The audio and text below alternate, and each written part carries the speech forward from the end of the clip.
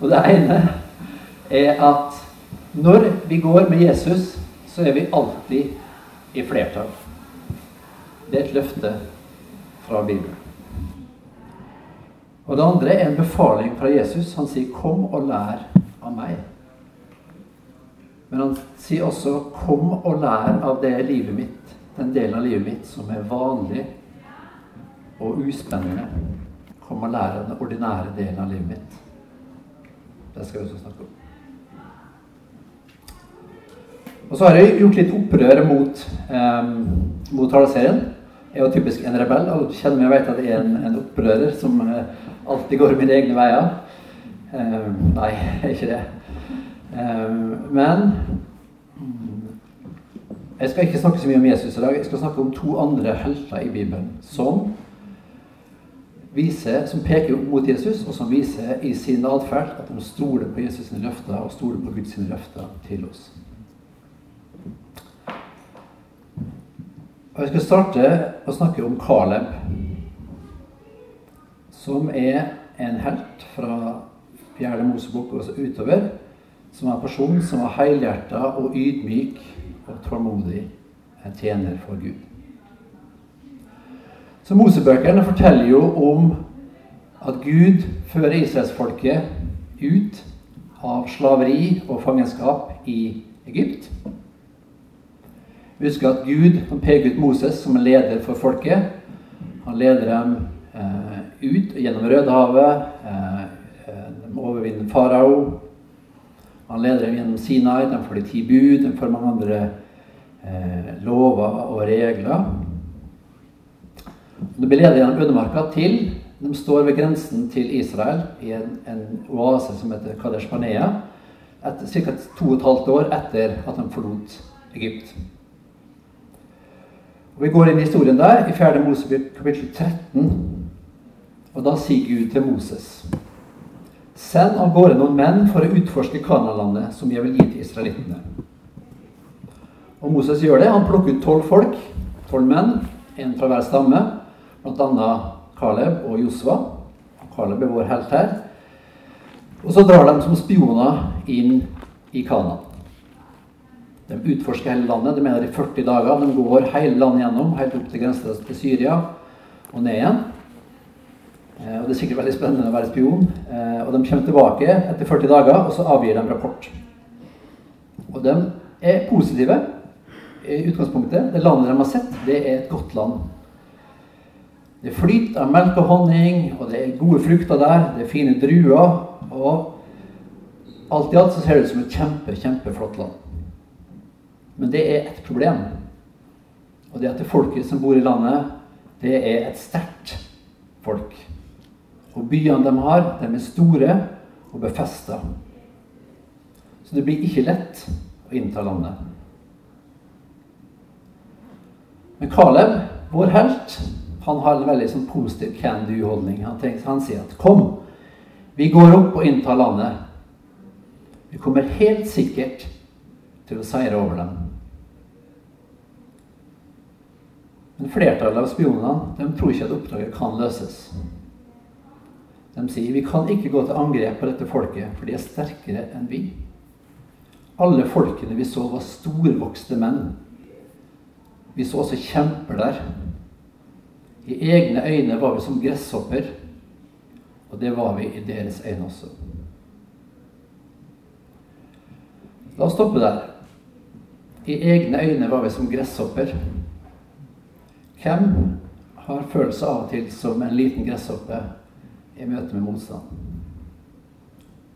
Jeg har det i hvert fall.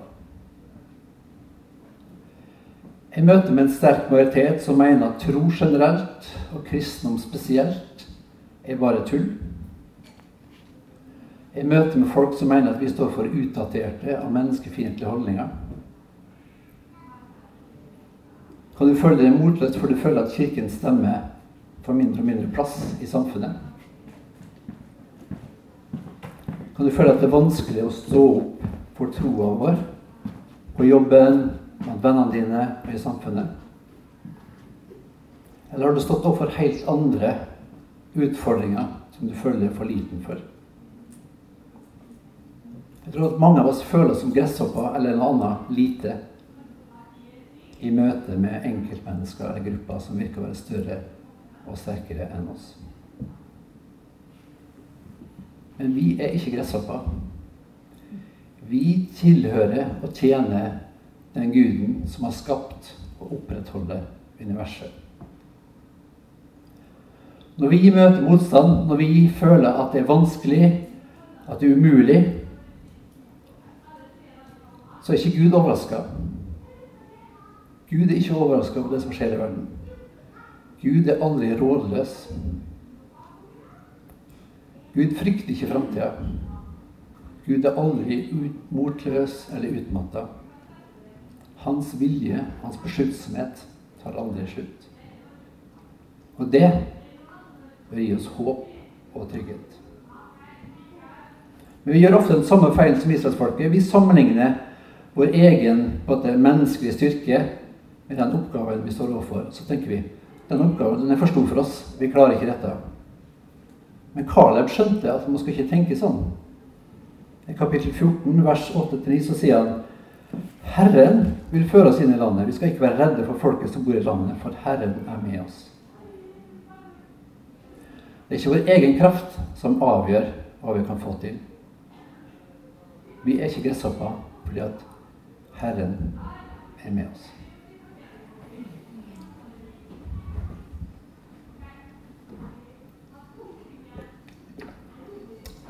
Jeg må ta et eksempel på det. Andre kongebok, kapittel 6, så står det om Elisha, som var profet i Israel. Og på den tiden her, som det står om her, så var Israel angrepet av arameerne, og aramerkongen Ben-Hadad. Og så var det slik at Elisha, han var en profet, så han kunne forutse ofte hvor arameerne skulle flytte hæren sin, og hvor de skulle gå hen. Så han kunne fortelle kongen av Israel og hærføreren til Israel hva arameerne skulle gjøre. Så det ga Israel en fordel i den krigen. Og da arameerne skjønte det, at Elisha hjalp Israelsfolket, så ble de selvfølgelig sure og var litt sånn oppgitte. Her blir vi lurt av en profet. Så de sendte en stor hær til det stedet der Elisha var. Og Elisha han var i en by som heter Dotan, sammen med sin tjener, eller lærling. Og arameerne sendte en sånn heil hær og omringet den byen. Om morgenen da, så sto tjeneren til Elisha opp og gikk ut av teltet, og så han en stor hær som omringet hele byen. Og han ropte ut sånn, «Å nei, sjef! Det krise! Vi omringet! Hva skal vi gjøre? Vi kommer helt sikkert til å bli drept!» Og Elisha, han tar på seg tøflene, går ut av teltet, ser utover, konstaterer at ja, tjeneren har rett. Det faktisk en hel hær som har omringet oss. Og så sier han i vers 16, andre kongebok, kapittel 6, «Vær ikke redd. Det flere som med oss enn med deg.» Jeg ser for meg tjeneren og tenker, «Hæ? Nå har det klikket fra gamle mannen. Han trenger nye briller, han trenger en kopp kaffe. Her det en stor hær som omringer oss med hester og vogner og skarpe metallgjenstander. Og hvem som med oss? Vi 2 stykk. Vi 2 profeter. Vi ikke engang ninja-profeter, vi helt vanlige standardprofeter. Hvordan skal vi være større enn den hæren her? Men Elisha, han så noe som tjeneren ikke så. Så han ba, «Å Herre, lukk opp guttens øyne så han kan se.» Gud åpnet øynene til profeten, og han fikk se at fjellet rundt dem var helt fullt av ildhester og ildvogner. Så Gud hadde sendt en engle her for å beskytte dem og passe på dem. Så det flere som med oss enn med dem. Når vi går med Gud, så vi alltid i flertall. Og selv om det ikke alltid ser sånn ut på bakken, selv om det ikke alltid føles sånn, så det realitet.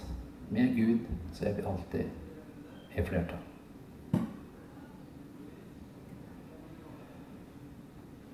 Og som traust lutheraner så må jeg skynde meg å si at vi ikke alltid har faktisk en engel her med oss. Vi vil ikke alltid lykkes i det vi gjør. Vi går ikke alltid fra seier til seier. For det er ikke noe herlighetsteologi vi tror på. Det er også et løfte i Bibelen. Gud, Jesus har lovet oss motgang, motstand. Det må vi ikke glemme. Men hvis vi sier det på en veldig enkel måte, så er det at Gud har en god plan for oss og for verden. Og vi kan stole på at Gud vil gjennomføre den planen her. I Jesaja 46, vers 10, så står det, da sier Gud, min plan står fast. Alt jeg vil, det gjør jeg. Og vi kan stole på at hver den som påkaller Herrens navn skal bli frelst. Romerne 10:13. Så selv om vi taper noen slag, så vil vi vinne krigen. Det vil alltid holde fast ved. Og så jeg hadde dratt til liksom krigstematikk her, så jeg synes det er viktig å understreke at våre fiender, det er ikke folk som er uenige med oss, eller folk som mener noe annet, eller til og med folk som skaper ufred i verden. Så vår fiende, det er eksistensen av synd i verden. Det vi kjemper mot. Det er det faktum at det er mange som ikke kjenner Jesus i verden.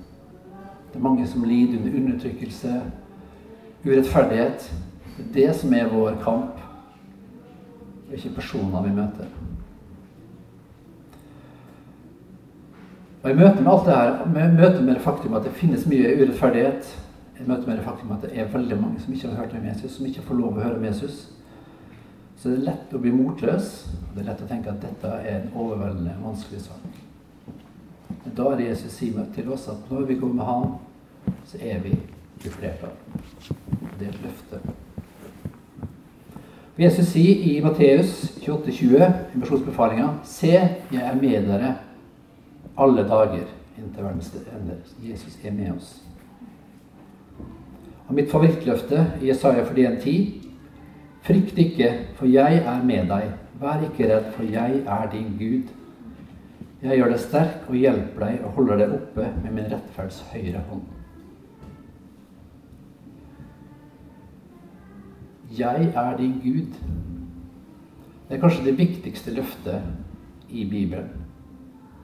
Gud, som er allmektig, som er uendelig vis, uendelig kreativ, med en barmhjertighet og nåde som aldri tar slutt. Han sier til oss at vi er hans, han er vår Gud. Han vil helt sikkert passe på det som er hans, nemlig oss. Det er et løfte, så selv om omstendighetene ser vanskelig ut, selv når omstendighetene er på sitt aller vanskeligste, så vil kan løftet gi oss håp om at hans vilje vil skje, og at han til sjuende og sist vil føre oss fram til en trygg og god fremtid.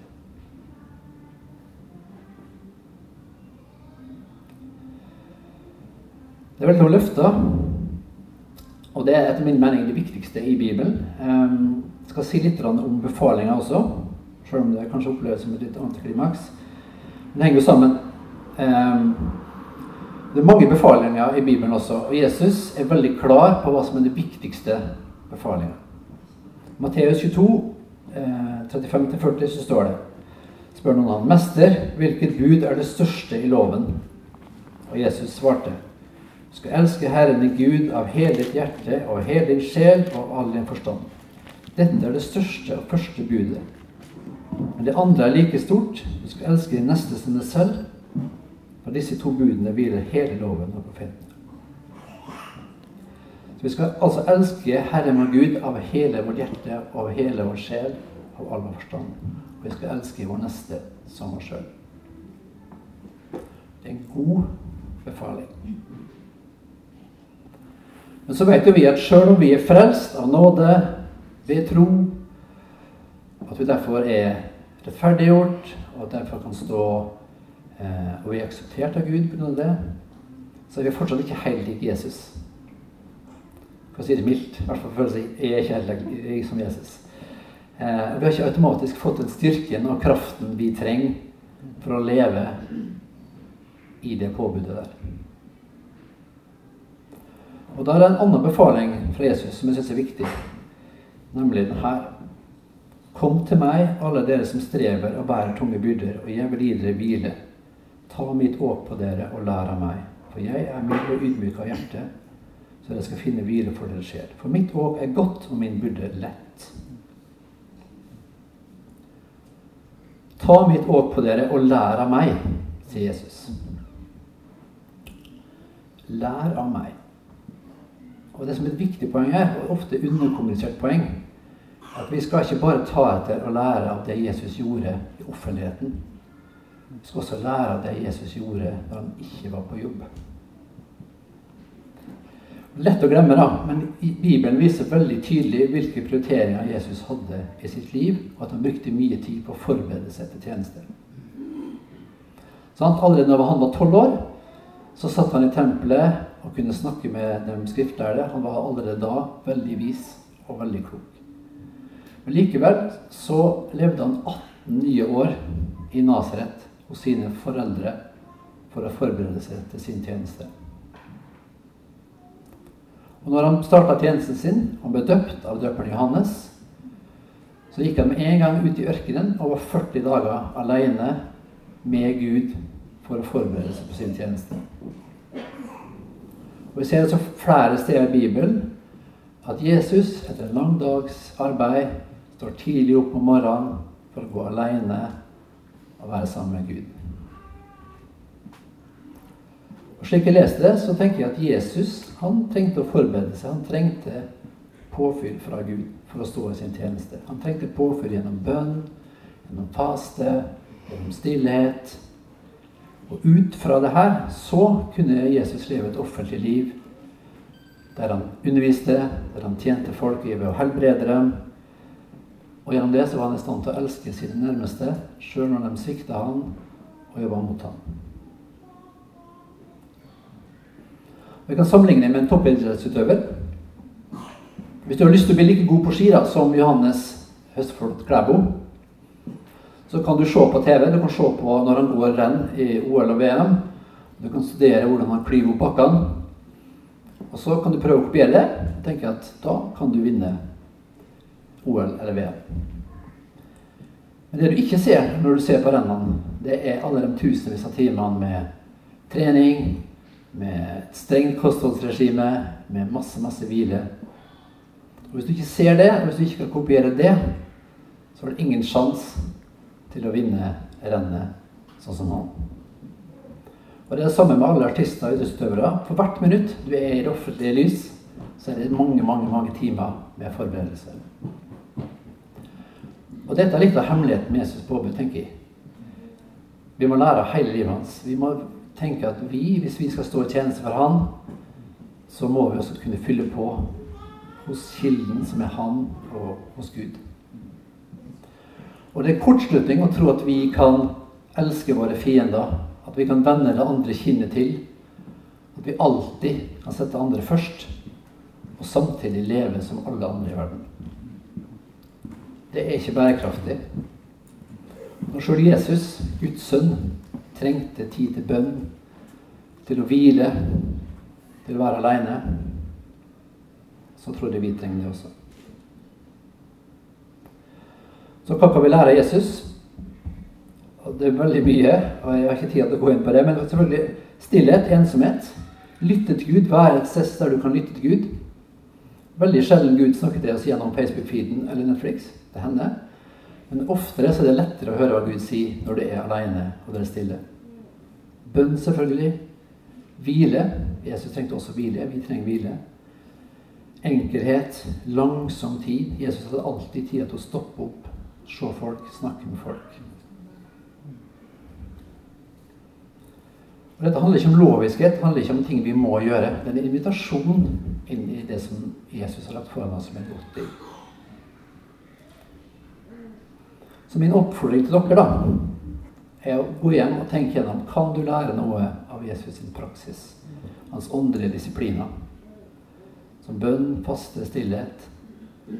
Kan du lære noe av det for å bli bedre rustet til den hverdagen du står i, til den oppgaven du står i, både hjemme, på jobb, på menighet og andre steder? tror at de aller fleste av oss har noe å gå på her. Vi lever i en verden som veldig sånn, påskrudd, der alt skal skje veldig kjapt.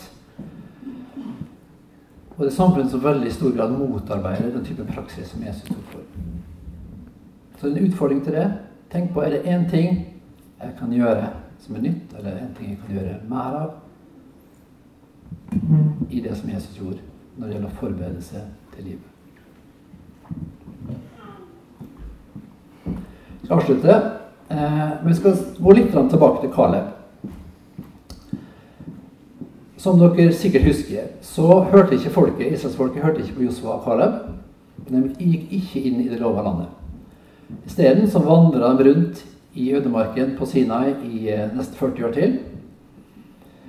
Men til slutt så får de lov å innta Kanaan-landet, og da det bare Kaleb og Josva som igjen i livet av dem som stod der første gangen. Josva hadde blitt lederen av Israelsfolket. Kaleb lever en litt mer anonym tilværelse, og er tilsynelatende fornøyd med det. Han er en ydmyk og trofast tjener. Og i Josvas bok så beskriver det hvordan Israelsfolket deler Kanaan mellom seg. Og her finner vi en Kaleb i kapittel 14. Skal jeg lese litt av det som står om Kaleb der. Fra vers 6 og utover. Kaleb, Jefunnes sønn, sa da til ham, til Josva: Du vet hva Herren sa til Gudsmann Moses om deg og meg da vi var i Kadesh Barnea. Jeg var 40 år gammel da Moses, Herrens tjener, sendte meg fra Kadesh Barnea for å spionere i landet, og jeg avga rapport etter beste skjønn. Mine brødre som fulgte meg dit opp, tok motet fra folket, men jeg holdt meg trofast til Herre min Gud. Den dagen sverget Moses: Sannelig, det landet du setter fot på skal være din og dine barns eiendom for alltid, fordi du holdt deg trofast til Herre min Gud. Se, Herren har nå, slik han har lovet, latt meg leve i disse 45 årene. Og se, jeg er i dag 85 år. Jeg er fremdeles like sterk som den dagen Moses sendte meg ut. Min kraft til å kjempe er den samme nå som da, både til å dra ut og til å komme hjem. Så la meg nå få det til fjellandet som Herren har lovet meg den dagen. Du hørte jo den gang selv at det bor kjemper der, og at de har store befester i byer. Kanskje Herren vil være med meg, så jeg kan ta landet deres som han har lovet. Så Kaleb, han har vært trofast, han har holdt fast ved det løftet Gud ga han. Og selv om han nå er en gammel mann, 85 år, så er han klar for å ta på seg den oppgaven han har fått. Han er klar for å innta fjellandet, et land med store og befestede byer, med store folk. Han er klar fordi han tror at Herren vil være med ham, slik Herren har lovet ham.